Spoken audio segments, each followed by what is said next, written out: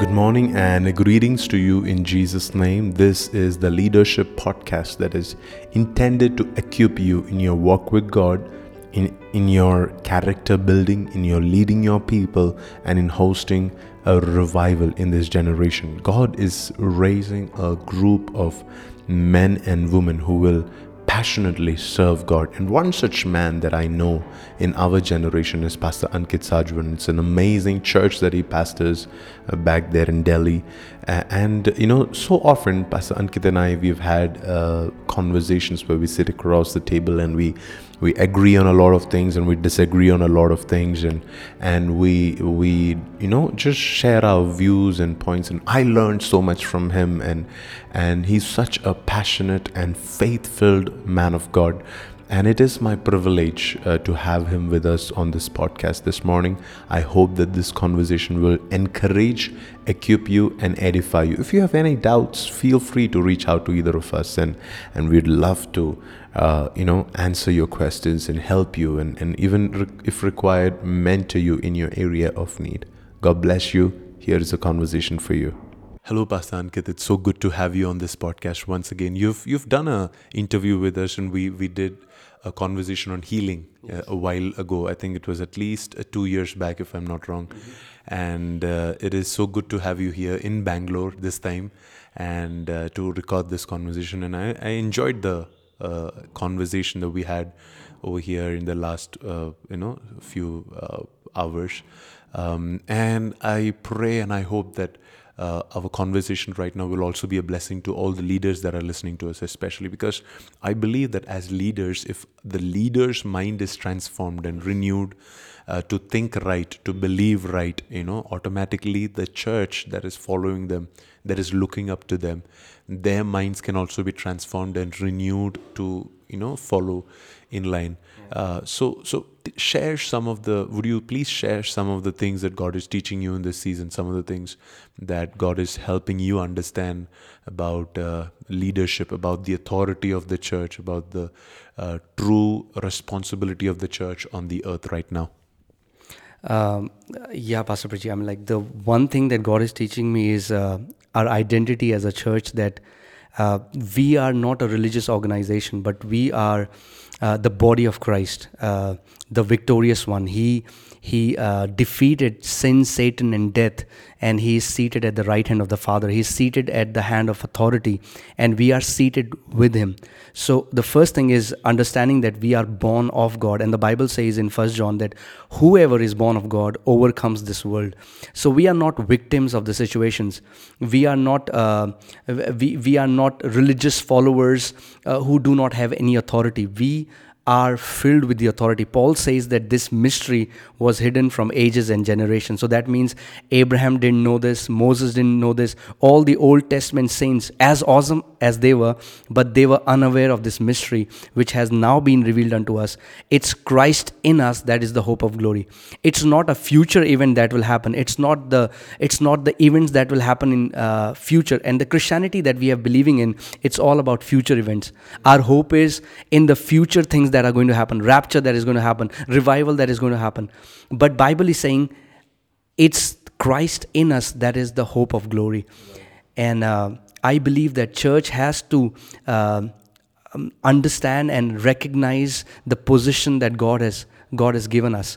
That God has, it's so amazing to just think about this and realize that God has given us the same position that he gave Jesus. Bible says in the book of Ephesians that when we were dead in our sin and trespasses, God raised us up together with Christ Jesus and made us sit with him in the heavenly places. That means God did not differentiate. The same position that he gave to Christ, he gave to us. So I think there has to be repentance. And when I say repentant, it's not being sorry, but it's changing the way we see things. It's seeing things from heaven's perspective. That's where the penthouse has come, the top house. Repent means seeing things from above, seeing things from heaven's perspective. And when we start seeing things from heaven's perspective, everything's become different. So we have to understand that we are called to rule and reign. One of my favorite scriptures is Psalm 110, when it says that, stretch forth your rod and rule in the midst of your enemies. God is calling us to rule in the midst of our enemies, to rule above our situations, to rule over our sicknesses, to rule over poverty, to rule over every demonic oppression. The Bible says in Acts 10:38 that how God anointed Jesus of Nazareth with Holy Ghost and with power, that he went about doing good and healing all those who were oppressed by devil. And Jesus is now sitting at the heavenly places, but we are on the earth. And I believe with all my heart that one of the biggest reasons that Jesus came to earth was he came to multiply. And he said, until the grain of seed falls on the earth and dies, it can by no means multiply. But Jesus was buried and he died. But when there was a harvest, God harvested many sons, and we are walking in the same authority that Jesus had. And I believe it's understanding that we are called to bring heaven to earth. The hope of Christianity is not going to heaven. I'll say it again. The hope of Christianity is not going to heaven. The hope of Christianity is Christ living in us. The hope of Christianity is us bringing heaven to earth. Even Jesus taught us to pray. You pray like this: as the will of the Father is done in heaven, so it would be done on earth. And a beautiful example is in the book of Hebrews in chapter 11. We see the hall of fame of these faith heroes. We read about Noah, Abraham, Enoch, Moses, all these people, how through faith they pleased God. And then the writer of the Hebrews ends the chapter saying that all these people, even though they pleased God, they have not yet received the promise. They are in heaven right now. So if the hope, the promise of Christianity is going to heaven, then what have these guys missed that they have yet not received the promise? The Bible says they are incomplete without us. And we have to understand that as his ambassadors, it is our responsibility to bring heaven on earth. It is not about going to heaven. It's about bringing heaven to earth. Absolutely. I think that's a revelation that is so underspoken in the church today, where we are all eager to go to heaven. Whereas God said, whereas John says, here on the earth, you will be like Jesus here on the earth. And you have to teach like Jesus, you have to minister like Jesus, as Jesus was when, Jesus told the disciples, he said, as the Father has sent me, so I am sending you. Which means when Jesus walked on the earth, the way that he commanded, he commanded authority, and the same way he ruled and reigned. I think the church is called to do the same. In fact, greater things than what Jesus has done. That's our calling. Now, as leaders, how can we specifically train our church to bring it into practice? Now, I understand that there are so many things that,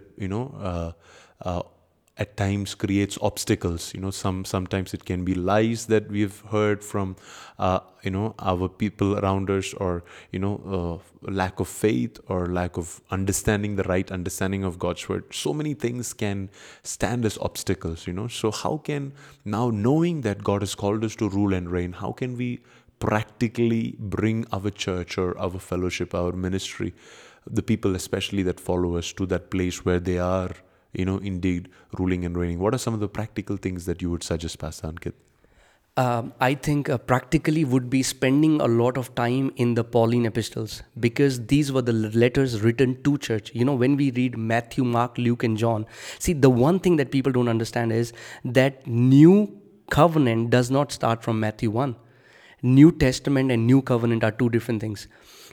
New Covenant started from the death and resurrection of Lord Jesus Christ. Before that, it's all Old Covenant. Bible says in Galatians 4 that when the fullness of time had come, God sent forth His Son, born of a woman, born under law. So we see that Jesus was born in the time of law. And the people that Jesus was ministering to, they were not born again believers. Jesus never ministered to a born again Christian. After Jesus ascended, then He released the Holy Spirit. Then Holy Spirit came upon the church. And now, many times we try to minister to born-again Christians as to ministering to those people who never had the Holy Spirit.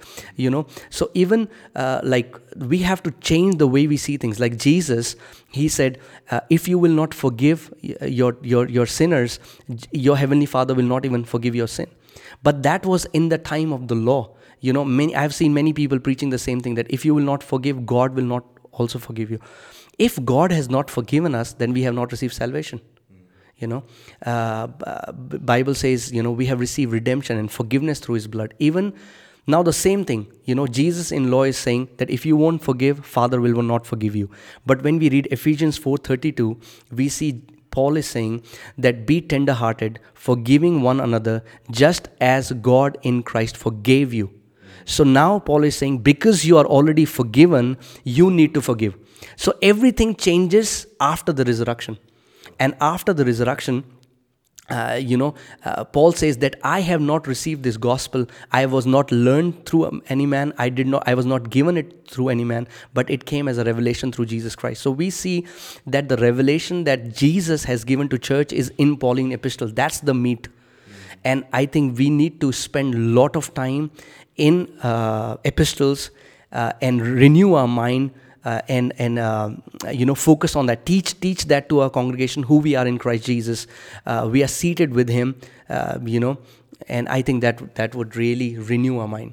That's not to be misinterpreted as the rest of the Bible is not important. The whole of the Bible is God's word, right? But we see so much of new covenant teaching in the Pauline epistles. Isn't that what you're saying? Yeah, absolutely. See, Pastor Priji, even Paul says in Colossians 1:27, he says, this mystery was hidden from ages and generation, has now been revealed unto us, that is Christ in us, the hope of glory. So what I'm saying is, when God has revealed a greater revelation to us, why can't, he's doing it for us. And when he's giving us a greater revelation, then it ought to be our, we have to flow through the greater revelation. So for example, law of thermodynamics was always on the earth, but when we found it, we have made these big Boeing planes, and now we are able to travel. So when God has revealed a greater revelation to us, it's always amazing to live by that revelation. Right. And Bible says it's precept upon precept. God is revealing things to the body of Christ. The body of Christ is coming into his place of position. Like before Azusa Street revival, the church didn't know the baptism of Holy Spirit. That was the time God restored the baptism of the Holy Spirit. So nowhere I'm saying that the entire Bible is not for us. The entire Bible is for us. But what I'm saying is, when we focus, when we soak ourselves through the Pauline epistles, we know who we really are in Christ. We are born of God, and that really would change the way we see things. Absolutely. I agree with the same. Now that's one perspective of how we have to understand where, not just the fact that we're going to heaven or, but the fact that, God wants heaven to come to earth right now in this season. And that'll happen practically when we understand who we are in Christ Jesus. Now, majority of the church, we were talking about this, how majority of the church is focused on the death of Jesus, not on the resurrection of Jesus, because we think it is the death of Jesus that brought forgiveness of our sins, but in fact the Bible talks about the resurrection of Jesus, so much more important. Will you please put your thoughts to that? See, the Bible talks about the first Adam. The first Adam represented the entire humanity. Like before I was born, where was I? I was in my dad. Before my dad was born, he was in his dad. Before he was born, he was in his dad. And when we trace it back, we go back to Adam.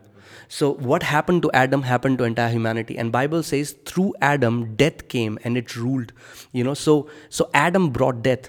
And that's why Jesus had to come as the last Adam. So when he came as last Adam, so because we think the gospel is that Jesus died for us. No. Adam brought death. Jesus, this last Adam, came with the solution. And the solution to death is resurrection. But to be resurrected, you have to die. But it was not the death that was the real thing. It was the resurrection. Even Paul says in Corinthians, there was this argument happening between Sadducees and Pharisees. Some people were saying there is no resurrection. And Paul says, if there is no resurrection of the dead, then our faith is futile and we are still in our sins. He's saying even though Jesus died, but if there is no resurrection, then our sins have not been forgiven and we are still in our sins and our entire Christian faith is futile.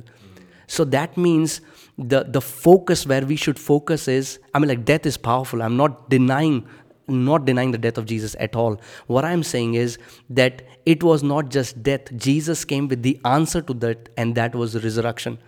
And when we focus, so even like in Christianity, you will see majority of songs focus on the death of Jesus. We focus on the suffering of Jesus, but we have to see that he was on that cross for only 6 hours, and now for more than 2000 years he is seated on the throne, ruling and reigning. I think that's where the church has to renew our mind. We have to focus that we are seated with Christ Jesus, ruling and reigning. I think we have to change our perspective. I think that whatever we glorify is what will manifest in our life. Because if we are, I'm of course, again, I agree with you. I'm not denying the sufferings of Jesus. I'm not denying the cross of Jesus. I'm not denying that, you will definitely, have those, challenges in life sometimes where, you have to use the power of God to overcome. I'm not saying that, life will be a bed of roses, but whatever you glorify in your life, whatever you magnify in your life, if you magnify the victory that Jesus has bought for you on the cross, through his resurrection, that will manifest more than just than just focusing on the sufferings. Now. Even on the suffering part, I want to say this because so many people believe that being poor is suffering, being sick is suffering. But Bible says, even though he was son, talking about Jesus, even though he was son, he was perfected through the sufferings. And it is not talking about the suffering of the cross, because you cannot be perfected in 6 hours. Jesus was just on the cross for 6 hours. So what kind of suffering? Because Bible says in the book of Timothy that anyone who wants to lead a godly life in Christ Jesus will suffer persecution. So what kind of suffering is Bible talking about? The only kind of suffering that is for Christians is persecution. So Jesus was suffered all through his life. Just imagine that Jesus, think about his story. He was born of Holy Ghost. But if we read it, but if we imagine, do we think that his neighborhood would just believe that an angel came and Mary was pregnant by Holy Spirit? They wouldn't believe. So they would see him as an illegitimate child. I'm sure he was mocked. From his childhood, the persecution started. People persecuting him. Then when he started to preach the truth, people saying that he's a wine gobbler, he's the one who sits with prostitutes. His own brothers thinking that he has lost his mind. His own people thinking, everyone speaking bad about him. But Jesus was never poor. Jesus was never sick. We see that Jesus had a treasure. I have heard so many people saying that Jesus was poor. I have never met a poor person who keeps a treasure with him. I mean, like, who would keep a guy to manage his accounts if he's poor? So Jesus, and then we see in Luke 9, we see that the main accountant of Herodias, his wife was Jesus' partner in the ministry, and there were many rich women. So we see that Jesus was not poor. We see that Jesus was not sick. I never read in Bible that Jesus had to go and preach, but because he was sick, he was not able to go. So that means being poor is not a suffering for a believer. Being sick is not a suffering for a believer. The only suffering that is for us is being persecuted. When we stand for truth, people are going to speak rumors about us. People are going to stand against us. We will have to go through, and through that persecution, we learn to depend upon God. We come to God. We learn to keep his voice above every voice. And I think that is the suffering Bible talks about. But the church has totally misinterpreted it, and we have seen sickness, which has already been won on the cross, poverty, which has already been won on the cross, because both of these are curses, and Jesus has completely destroyed curses. So what I'm saying is that we have to change our perspective. So so often we feel that we have to be, in the world we have to be the rejected people, and we have to be the ones that are the poorest, and the one that nobody likes. But in fact, God did not call us to be like that. God called us to be the light. Okay. The light is not hiding from the darkness and living in subjection to the darkness. The light is supposed to be above and bringing light even into the dark areas. I think all of these perspectives when leaders, as pastors, when we learn these, when we learn who we really are in Christ, that will not just change or transform our way of living, but it'll also transform the way our people look at Jesus, how people look at God. Yes. Yeah. Exactly. You want to add something to that? I would only say that Jesus was forsaken for us, but we have to understand that He is the King of Kings. And Bible says, as He is, not as He was. That's what the church thinks. As Jesus was, so are we living. But Bible says, as He is right now, so are we. That's our identity. And if I think about how is Jesus right now, He is seated at the right hand of Father, exercising all authority. Bible says that we are seated with Him far above all principalities, all powers, all might, all dominion, every name that is to be named. Christ has subjected all these things under the church. He has given us authority. So I think when we see ourselves as victims, we would never be able to fulfill the mandate that God has for us. That even this world ecclesia from which church came, it was a Roman governing authority. They were the one who used to decree things, and it used to come into picture. And as a church of Lord Jesus Christ, we have to understand that we are not powerless believers. We have the resurrection power of the Lord Jesus Christ. We have Christ Himself living in us, and when we make declarations, it really changes things on the earth. I completely agree to that. Would you just say a word of prayer, just speak a word of encouragement over the leaders that are listening to us this morning, and just, sometimes there are so many things that pull us down, that discourage us, and we get so discouraged seeing someone else's blessing, and when that doesn't happen for us, we think we call their blessing as not from God, and all of those things happen. So would you just say a word of prayer and a word of encouragement over leaders, specifically over leaders that are struggling with discouragement, that are struggling with inferiority complex, and that are struggling with low self-esteem, they whose eyes have been blinded not to see ourselves in the way God sees us, the way where God has placed us. So just speak a word of prayer to encourage them. Sure. Father, we come before you in the name of Jesus. Daddy, even in the book of Ephesians, we read that, Lord, when the spirit of wisdom and revelation would come, it would show us what we already have.